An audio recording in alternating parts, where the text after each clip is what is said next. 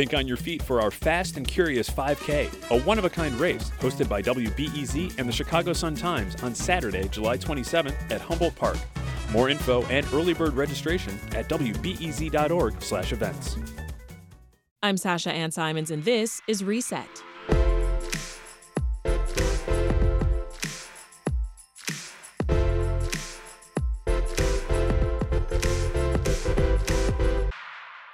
Suspensions and expulsions are the classic school punishment for misbehavior when detentions just don't cut it. But at Chicago Public Schools, these have exposed racial disparities, with Black male students getting suspended or expelled at much higher rates than other students. Almost a decade ago, the then CEO of CPS, Barbara Byrd Bennett, wanted to address these disparities and began implementing alternatives to suspensions, things like peace circles and teaching accountability. Well, a new study looks at CPS data and found that the number of suspensions has dropped from close to 50,000 district-wide in 2014 to about 10,000 last year. We turn to WBEZ Education reporter Sarah Karp with more on the study. She starts by telling us that drop has long been in the works. This has been going on for the last decade, where there is, a consistent decrease. And one thing is that at that point that then CEO Barbara Byrd Bennett wanted to reduce suspensions and expulsions, the code of conduct was changed. So it made it so it limited what you could suspend and expel a student for. And since then, it's been limited even more. So, that's one reason why there's fewer suspensions and expulsions for sure. Because, for example, it said for certain more minor offenses, you couldn't suspend kids. Mm-hmm. So then you had to figure out some other way to deal with them. So that is definitely one reason. But also at the same time, there's this big push for restorative practices. Mm-hmm. And so that's what this study was looking at. How did that push for restorative practices end up working along the lines of pushing for also reducing suspensions and expulsions? Yeah, and before we get more into those practices, Sarah, I want you to help us connect the dots and take us back 10 years ago, right? The district CEO at the time felt the need to make this kind of shift. Why? Well, for one thing, there was a really huge disparity in who was being suspended and expelled. And there was a lot of research that showed that this just did not help kids, that the more you were suspended, the more you got suspended. So it was, it didn't make you change your behavior. It just kept happening. It just kept happening. And, the disparities were huge. And the kids that needed to be in school were basically being told, go home. And so it wasn't a good thing. And this also came at, sort of the same time that people were really honing in on the idea of whether these zero tolerance code of conduct, where we thought that, okay, if you can sort of suspend kids or take some action on small offenses, then that will prevent bigger offenses. But there's a lot of questioning as to, is that really true? Does that really help? Does that really make schools safer? And I think that was the thing that a lot of people were talking about. So what are these restorative practices? What did that actually look like, and what was the key for them to work? Yeah, so restorative practices can mean a lot of things. I mean, the general idea is that rather than, just disciplining a child, you try to help the child understand the consequences of their behavior and where it's possible to repair some of the harm that behavior creates. So, for example, if two kids are getting into a fight, instead of just like suspending both of them or suspending the one that's like the bigger offender, sit them down. Have them talk through. How did you feel? How did you feel? Why are you in this conflict? Can you find some common ground? Things like that. So you talk about peace circles. That's a big idea, but also just peace rooms where you send 2 or 3 kids and you say, okay, here's where we're going to speak out about what's going on. But then there's also things like one of the researchers was telling a story of how a child was writing on a desk. And rather than punish the child then had to have a conversation with the custodian, who told him how he has to spend many hours, cleaning this writing off the desk and how it makes him miss his children's sports events, and it affects his life. And I think, and then the researcher said that the kid had an epiphany, like, oh, this has consequences. This is not just about I wrote on the desk. It doesn't mean anybody. So they're really getting to see how they've harmed someone. Right. So then maybe next time they'll think again. Because a lot of times if you don't realize that, then you don't realize why you need to change that behavior. Yeah. And we've talked about how black male students were being suspended at higher rates. The study shows that this same group of students, they were the ones that were most positively impacted by this switch, right? What do you make of that? Right. So one of the things that the school district did is that they decided to provide restorative practice coaches for a certain number of schools. And these were schools where the suspension and expulsion rates were super high. They were also very low performing schools. So these were schools where, there were predominantly black male and black young women attending. So that was one reason, because where you found the greatest effects is where you had this intense support toward the move to restorative practices. Okay. The other thing is, I think this is just, a little bit of my opinion, but I think that kids generally want to be supported and shown the right way. I don't know that it surprises me. Like, if somebody can effectively show a young person a better way to be, it doesn't surprise me that they adopt that way to be. Mm-hmm. This study was also looking at the students' perception of the school climate.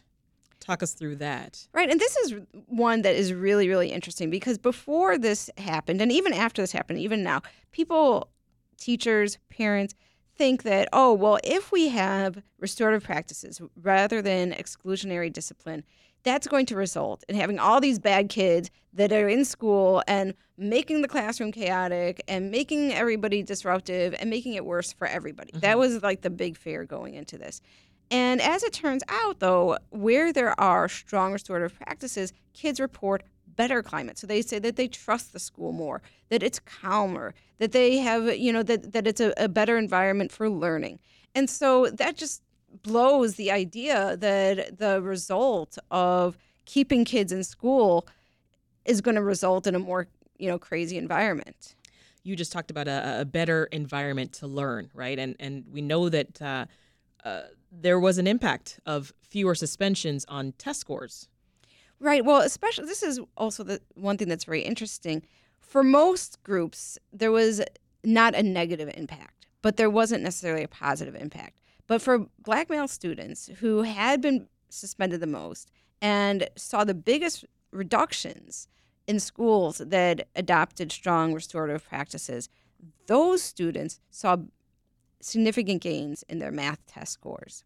And, in some ways that makes sense, because if you are in school to go to math, then you might be able to do it better, right. If you are able to attend. So yeah, that is interesting. But on the flip side, sort of what the point I was making before about school climate, a lot of people thought if you keep the kids that are disruptive in classrooms, and you don't suspend them, then the classroom environment will be worse. The teacher will be spending all of his time focusing on the child that's being disruptive, and test scores will go down. But that also didn't turn out to be the case. They didn't go down, but and for black male students, they went up. Yeah. So, well, you mentioned teachers. What are we hearing from teachers and administrators about this switch and its effect on suspensions? One thing that we need to note is that this study looked at a group of schools that got very intense supports to move towards restorative practices. And in those schools, those were the schools that, according to the study, sort of drove this big decrease in suspensions and expulsions. There's been decreases across the board, but not necessarily implementation of restorative practices across the board. So some of the things that people were afraid about, like kids that are being kept in classrooms but aren't getting any help in dealing with the behavior. Yeah. Some of that is happening, and I think that, and it's probably making teachers' jobs harder. Right. And so that's one thing I was, reflecting on is that there has been a lot of reaction to the story that I wrote about this study, with people saying it's just because they stopped suspending people and you're not in the classroom and you don't know what it's like. And I think that it's, what's to note is that if there are strong restorative practices, then some of these negative things don't happen. But where there is an absence of restorative practices, simply saying don't suspend kids, don't expel kids, does not puts a teacher perhaps in a difficult position. So it just saying be restorative is not akin to being restorative. I mean, we need some action. You need action, and you actually need staff. You need people who know what they're doing, who can take the time. And for sure, even just over the last decade, there's been different levels of support and different moments when, that at that point 10 years ago, they put $15 million into providing this intensive support. That has not maintained over time, but there have been different initiatives over time. So, I see. Yeah, so it's, and, also schools change, principals change, priorities change. So sometimes, these things aren't kept up the same way. So then moving forward, Sarah, I mean, what could this mean for the way that policymakers and CPS leadership think about punishment? Well, for sure, the message I think this study sends is that if you can implement strong restorative practices, you can create a better environment for kids and have to use less, punitive, less exclusionary, discipline, and that's good for kids. So, that message, I think, Chicago Public Schools, I think they think that is the case, and they want to implement, restorative practices across the board. And I also think it's always a convincing thing for schools. So hopefully this will, maybe convince a couple schools that, hey, if we really do this, we can really get some good results. That's Sarah Karp, WBEZ Education reporter. Thanks, Sarah. Thank you. This episode of Reset was produced by Linnea Dominic, and it was edited by Maha Ahmed and Brenda Ruiz. If you are subscribed to the Reset podcast, we appreciate you. We'd also appreciate if you would share our show with a friend. Personal recommendations are still the best way to support the show. That'll do it for Reset. I'm Sasha Ann Simons. We'll talk again this afternoon.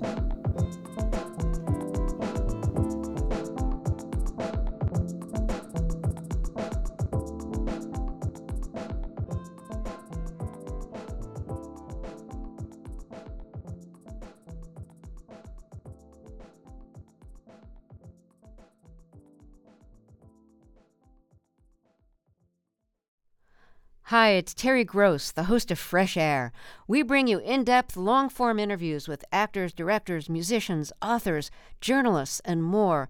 Listen to our Peabody Award-winning Fresh Air podcast from WHYY and NPR.